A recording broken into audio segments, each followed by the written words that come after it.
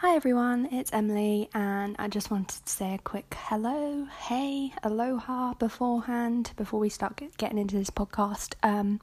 This is episode 11, which is crazy. I can't believe I've done 11 episodes of this. I don't know if people are still listening, but I'm going to keep making them just in case. There's probably a couple of people out there still listening. So yeah, I hope everyone is good.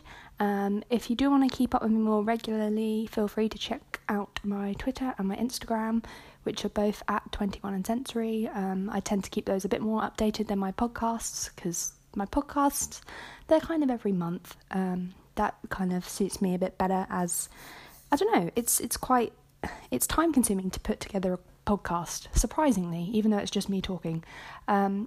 So do feel free to check me out on social media if you want to stay more up to date with stuff, but let's get cracking.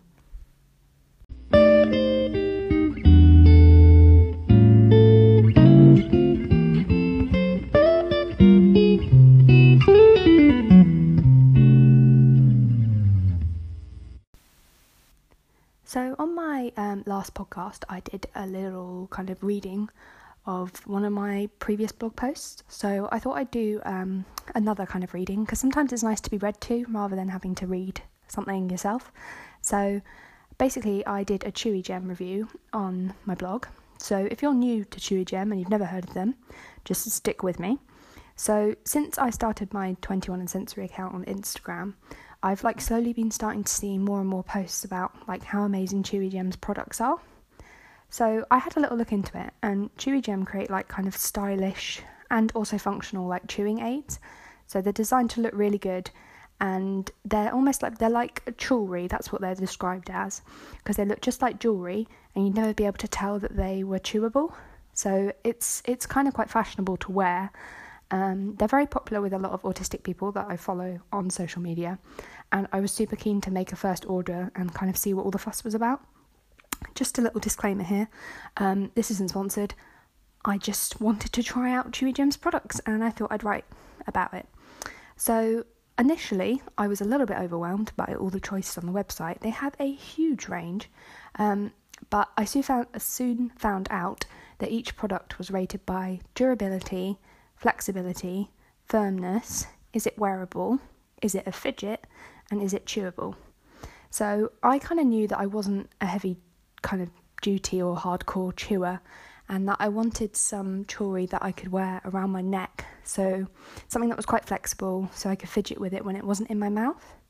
So I was immediately drawn to two different styles. So one was called Raindrops, and it literally looks like a kind of like a drop of rain or like a drop of water, and it looks really shimmery. So it almost looks like kind of iridescent. When you hold it up to the light, it kind of shimmers, but it's also a little bit see-through.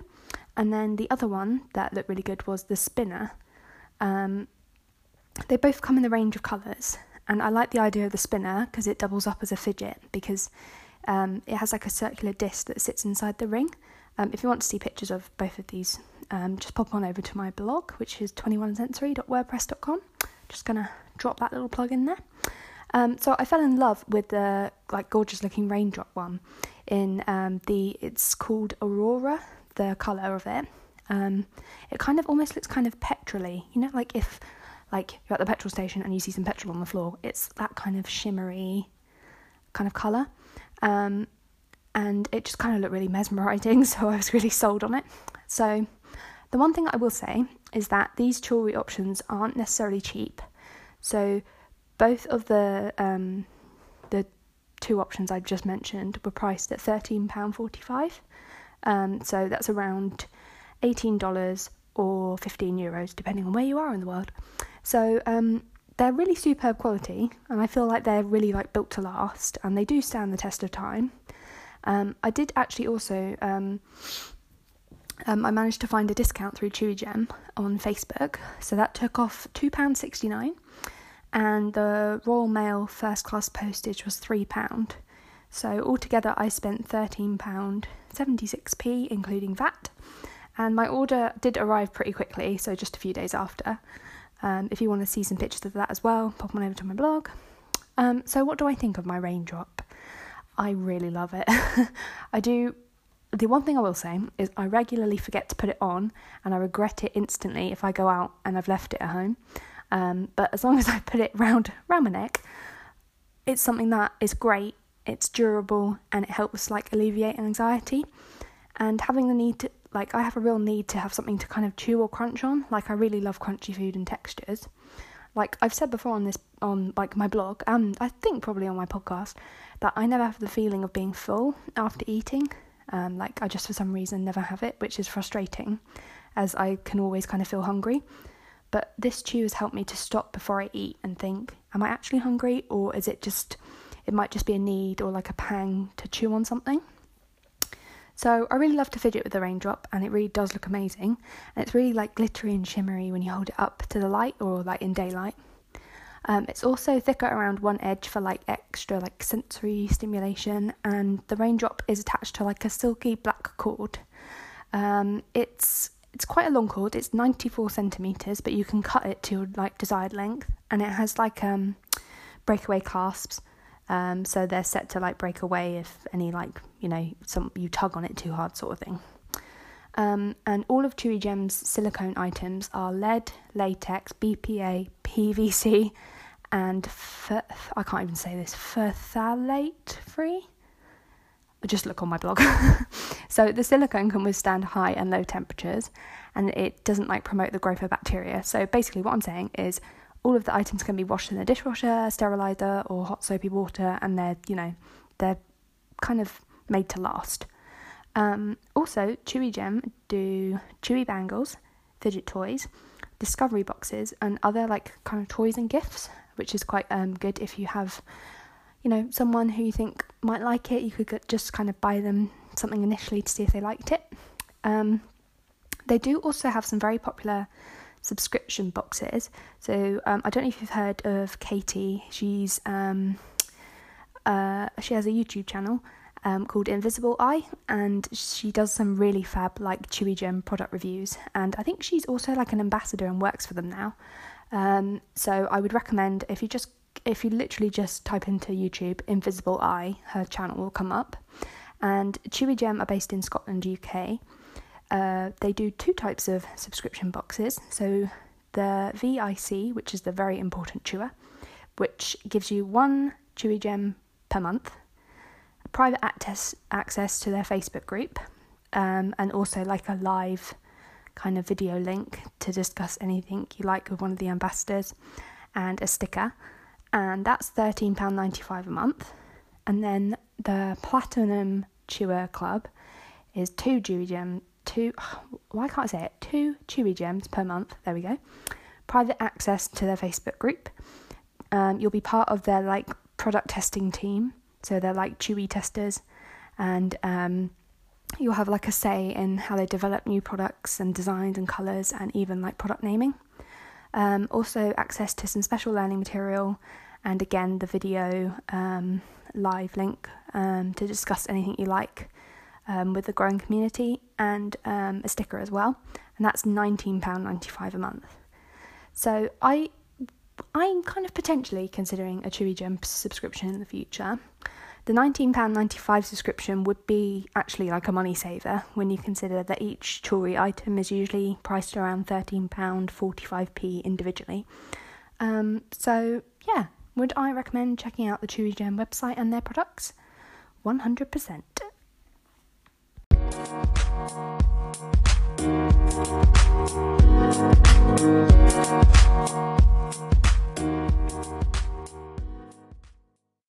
So in my previous episode, I recorded a load of different noises from my kind of environments that I've been going through each day, and then spoke about them afterwards. So I thought I'd do the same thing again, because I've been in a lot of different environments over the past month, and I thought I'd share them with you. And then I will go back and discuss how I felt and how I coped in each environment. So have a listen and see if you can guess where I was.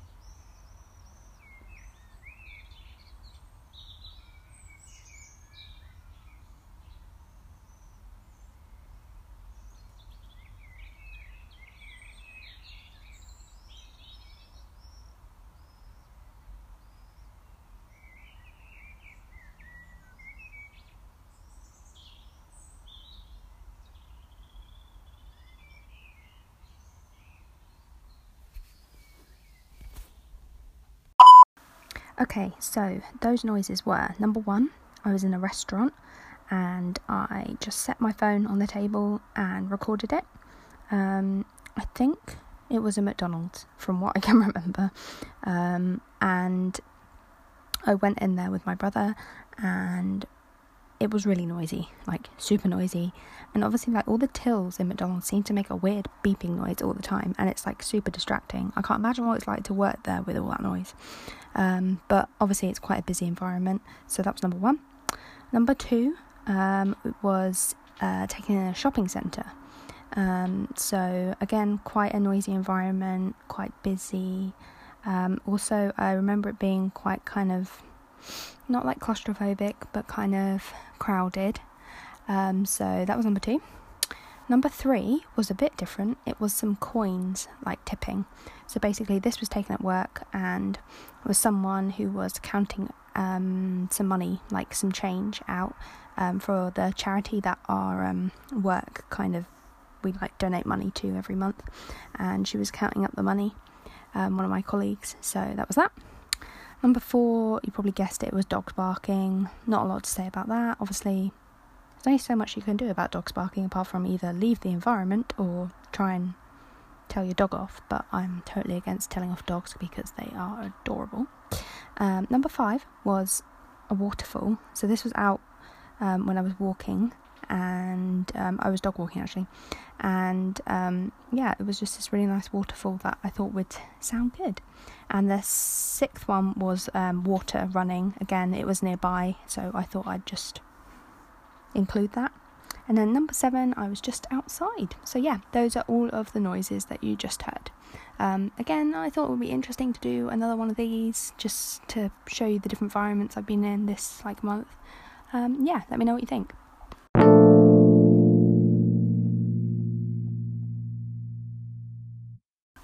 So I may have splurged on some new books recently, so if you go on my Instagram stories on my profile, you can view them all.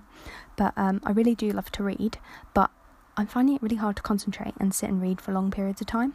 Like, I really want to get into the habit of reading a bit each day, and I've heard great things about all these books I'm about to mention from like other people all over social media, so I thought I'd give them a go. I'm going to do a book review on each of the books that I'm about to mention, and you can read them, or if you want to, you can kind of read up about them on my blog. I'm going to do some book reviews. So I've actually just published a new book review today on my blog of Laura James's really fab book called Odd Girl Out. And if you have a look on my Instagram, you can see I've taken a picture of a few books. The book I'm reading at the moment is called Neurotribes, and it's The Legacy of Autism and How to Think Smarter About People Who Think Differently. And this is by Steve Silberman. I've heard some really good things about this book on social media, and also Laura James in her book Odd Girl Out, she mentions him quite a bit. He's Steve Silberman, the guy who wrote it, is a journalist, and sort of prior to writing this book, he didn't actually have that much knowledge on autism.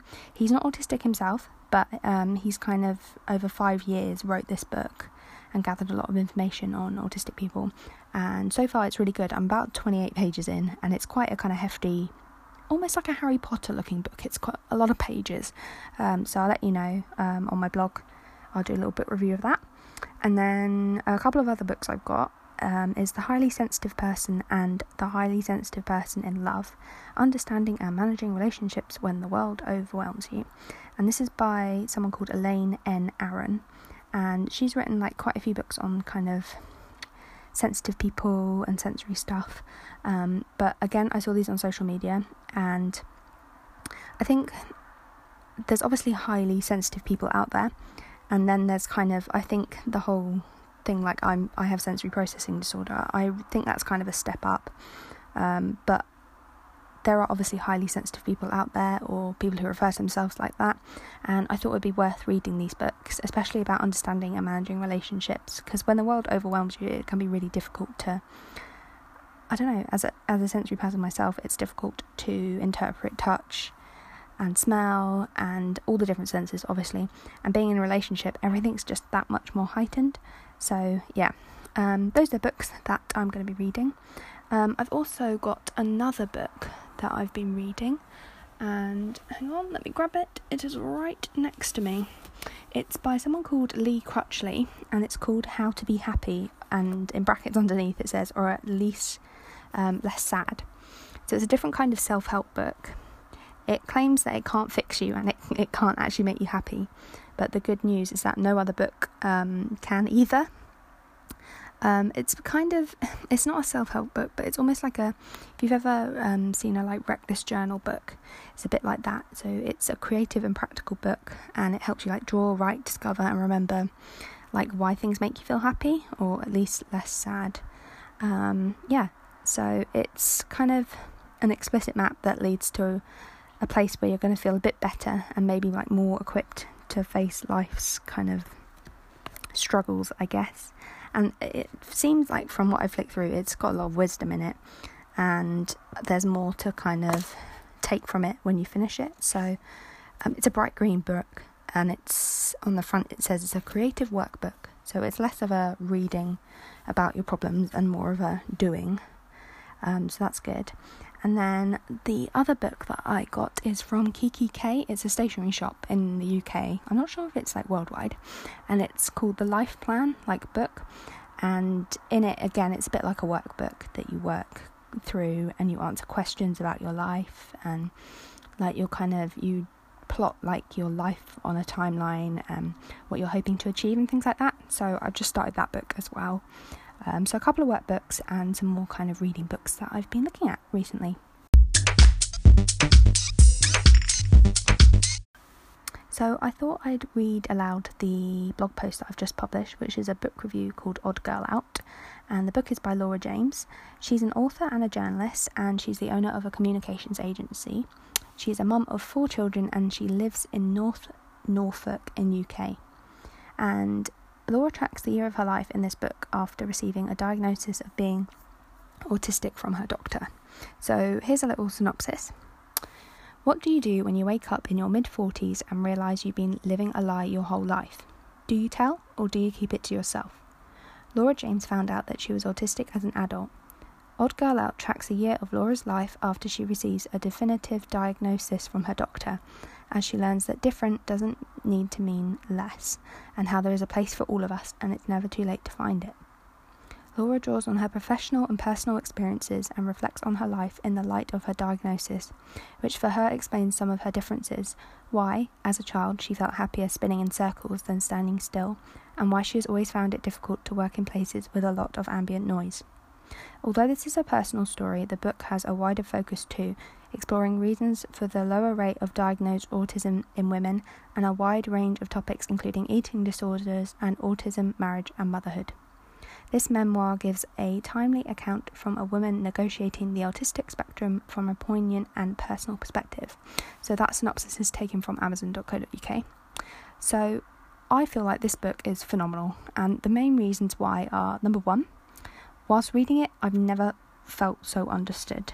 And number 2, Laura is very open and forthcoming about her struggles, and this is so refreshing. So the book covers Laura's autism assessment and diagnosis, childhood, teen years, and adulthood so far. It's fascinating to read how Laura was assessed and diagnosed aged 45, and how she has built up so many different coping mechanisms in order to function in a neurotypical world. Laura's book also goes into detail about things like relationship struggles and her special interests. This was particularly interesting to read about, and it really emphasised how important special interests are to autistic people, and it kind of reinforces the point that they should never be denied or taken away from someone. And here is a quote from her. So, all my life I had tried so hard to be neurotypical, but in that one moment it became utterly clear that I was never going to fit into that mould. So that's after her assessment. And that was a quote from The Guardian, from an article that Laura James wrote. So Laura writes about all the daily and mundane things that for some of us can be a struggle, like working in an open plan office. Neurotypical people can deal with this environment okay, and sometimes even enjoy being able to talk to people freely around them. For Laura, and for me, it's nothing short of a bloody nightmare. So the sound levels change so frequently in an open plan office that it can be quiet one moment and so loud the next, and you can't think or function properly. Bright strobe office lights can be distracting and too much to bear. And if you haven't already, why not read about my fluorescent jacket troubles in my own office on my blog post? So anyway, not to mention there's a various kind of different smells going on, people touching you from behind to grab your attention, etc. Anyway, new experiences really are so overwhelming, and this book really opens your eyes to the world around you and makes you think twice when you're in these sort of environments. The depictions of autism that are kind of mainstream at the moment seem to be from things such as Rain Man, The Curious Incident, and the Netflix series Atypical. This is all well and good, but these films and shows sum up autism to be generally a very male condition, when really it's not at all. So female autism is less documented and it's less kind of understood, and I feel that Laura touches on this. A lot of female autistics mimic others around them in things like social situations and are able to get by coping and learning from others' behaviours. I think this is why a lot of girls are going undiagnosed for so long, because we're just kind of able to manage and put on an act and mimic others to get by okay in life. A lot of girls are told they don't seem to be autistic, and I think this is because we are able to cope on the surface of things and learn behaviours such as keeping good eye contact in order to fit in. It's all about being able to pass socially in order to stay under the radar and to kind of seem normal. And I kind of think that's pretty awful, like, don't you think? Like, I have to constantly push myself into new situations that I don't want to do and I can't cope with, just in order to seem normal. Then I kind of have meltdowns before and after these because it requires so much energy and is so hard, like sensory-wise. It's obviously slightly tricky to write a book kind of review, and I don't want to give away large section of like what happens because people might want to read it. I do just want to mention like a couple of things. This book was a bit hard to read, and like, I don't mean that in a bad way at all. It's always going to be difficult to read a book on someone else's life, especially if they struggle with the same things as me or you. I found that a lot of the autism and sensory parts of the book made me upset or triggered bad thoughts and feelings. This did not put me off and should not put you off either. I think I just resonated with a few of Laura's struggles so much that I couldn't help but feel upset, but also relieved, like, all at the same time. And yes, I cried through parts of this book, but I've only admitted that, to be honest, and because so many things Laura mentioned echoed my own struggles.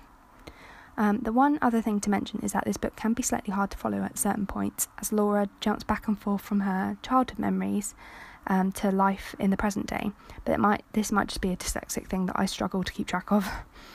I'm going to admit something to you that you've probably already guessed by reading my blog or listening to my podcast, is that I've always actually been the odd girl out.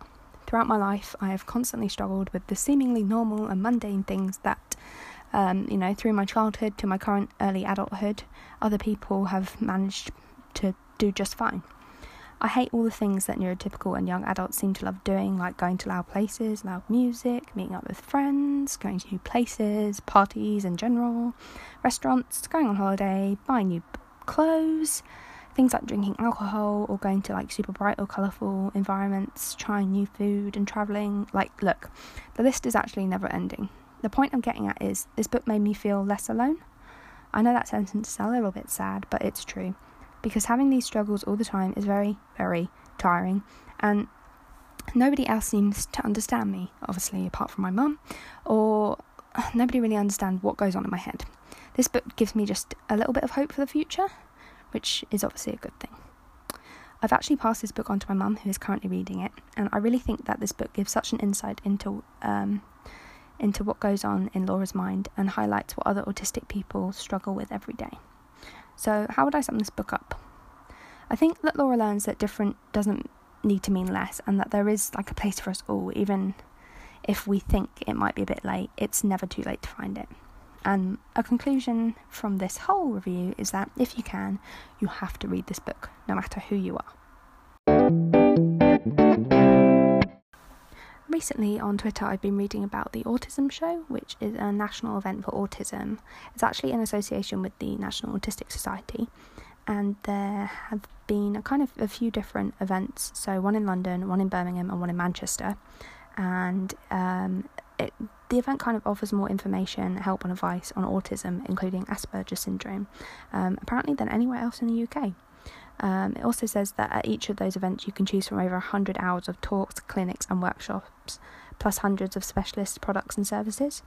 So some of the highlights include talks from doctors, programme leaders and lecturers at the UK branch of the International Autism Institute. There's also a few different kind of computer scientists, political activists, autistic speakers, and someone who plays the actor Travis Smith and Lucy Gaskell, who play Mark and his mum Sophie in the BBC's The A Word. So I've read a bit about it on Twitter and things like that, and I think it's a great idea, the autism show, don't get me wrong, but so many people have mentioned online about how it's a very noisy and busy environment. So if I have a look on the website, the main show is in London. It's already been, and it's at the Excel Centre, which is a huge venue. Anyway, people online have mentioned how it's been very noisy and it's a really busy environment with bright lights, and it seems to be a place that can cause a lot of sensory overload. Like, I realise that, of course, like any show will have lots of exhibitors in one place, and that there is the option of there is actually an option of a quiet side room to get away from the environment for a bit. But I think what I'm struggling with is that so many people have a lot of anxiety and meltdowns before these sorts of events, and it should be a place that people kind of look forward to going to and meeting and understanding other like-minded people. So I've kind of been put off from going to it just by reading what others like me have experienced. I'd love to know any other opinions and feedback people have, so feel free to reach out on Twitter or Instagram. It's at 21andsensory, or email me 21andsensory@gmail.com. I'd just like to know what other people think, really.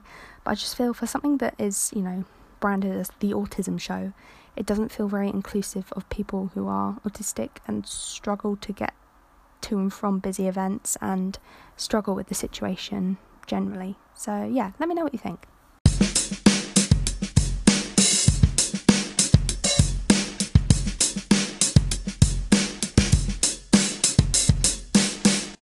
Okay, so the very last thing that I want to talk about on my podcast this month is iPads. Now, I am a creative designer by trade. You may or may not know that. I actually work full-time as a creative designer, and I also studied graphic design at uni. Now, I've been using a Wacom tablet at work, which is like a digital drawing tablet which you plug into your computer, and you kind of draw on it whilst looking at the screen. So I've been thinking more and more about buying an iPad Pro because you can use it with an Apple Pencil. So I'm a bit of an Apple fan, although my iPhone is essentially a corded phone. It dies so often it's mostly plugged in at the wall. But yeah, I thought, do you know what? I will save up for an iPad Pro, and it'll be something that I can use at home, and kind of make things for my 21andsensory Instagram, and just designs in general. But also something that I can use at work as well. Just because it'll be much easier to draw straight onto a tablet kind of screen rather than do it via looking at a computer, because obviously if I'm drawing on something that isn't a screen, I'm having to look up at a separate screen, and it's not like the true drawing experience, if that makes sense. So anyway, I have just bought an iPad Pro, which is very exciting.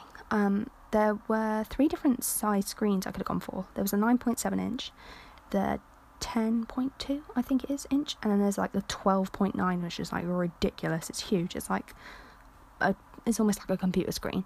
It's crazy. So I didn't go for that, and I went for the one in the middle. I went for 10.2 I think it is.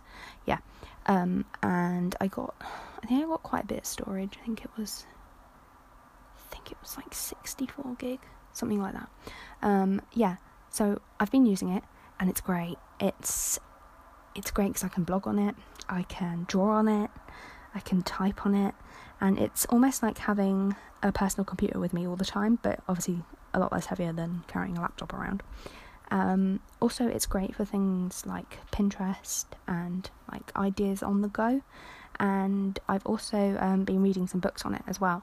So if you are kind of thinking about maybe looking into tablets, iPads and things like that, feel free to message me, because it did take me, it's been about 8 months worth of research, and I watched so many YouTube videos on Apple Pencil and iPad Pro and what designers say, and is it worth the price and things like that.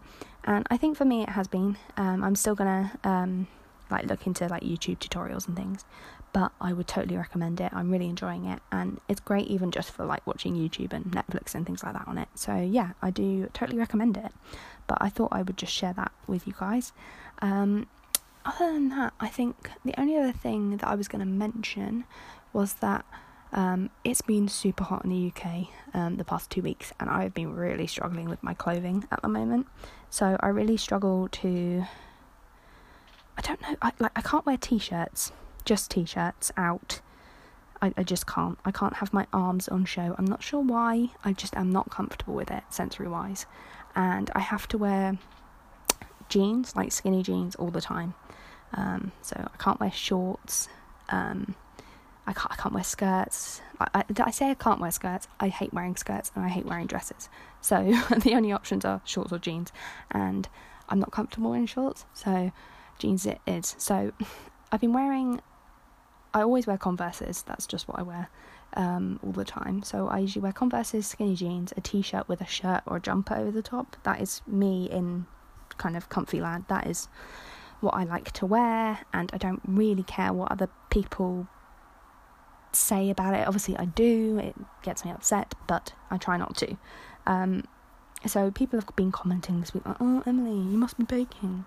Like, yeah, I am kind of baking because it's ridiculously hot, but I'm not comfortable in just a t-shirt and shorts or a t-shirt and skirt or just a dress.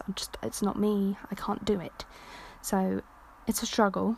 I've been trying to just wear like a shirt over a t-shirt, and even that is difficult. I like to wear really long shirts that like cover my legs and long shirts that cover like my bum. I'm quite like body conscious. I don't know why particularly, I just am. I'm not very confident in my own skin, and I never really have been. But I used to be able to wear t-shirt and shorts, but for some reason as I've grown older I just find it really difficult. So that's what I'm struggling with at the moment. I don't know, it's very difficult to know what the best thing to do is, because I'm comfortable in what I'm wearing, even if I'm hot. Does anyone else struggle with hot weather, or like going on holiday and having to change what they're wearing? Or like, I know a lot of people get like image conscious in like swimming costumes and things like that, which I can totally understand, because it's pretty much your entire body on show. So does anyone else struggle with it? Is it just me? Am I the only one wearing jeans and jumpers and things? Let me know. So yeah, that's it for this month's podcast. Do feel free to get in contact with me via social media, Twitter and Instagram. It's 21andsensory, and my blog is 21andsensory.wordpress.com, and feel free to email me 21andsensory@gmail.com, and yeah, let me know what you think of this podcast. It's episode 11, and I will speak to you next time. Okay, bye.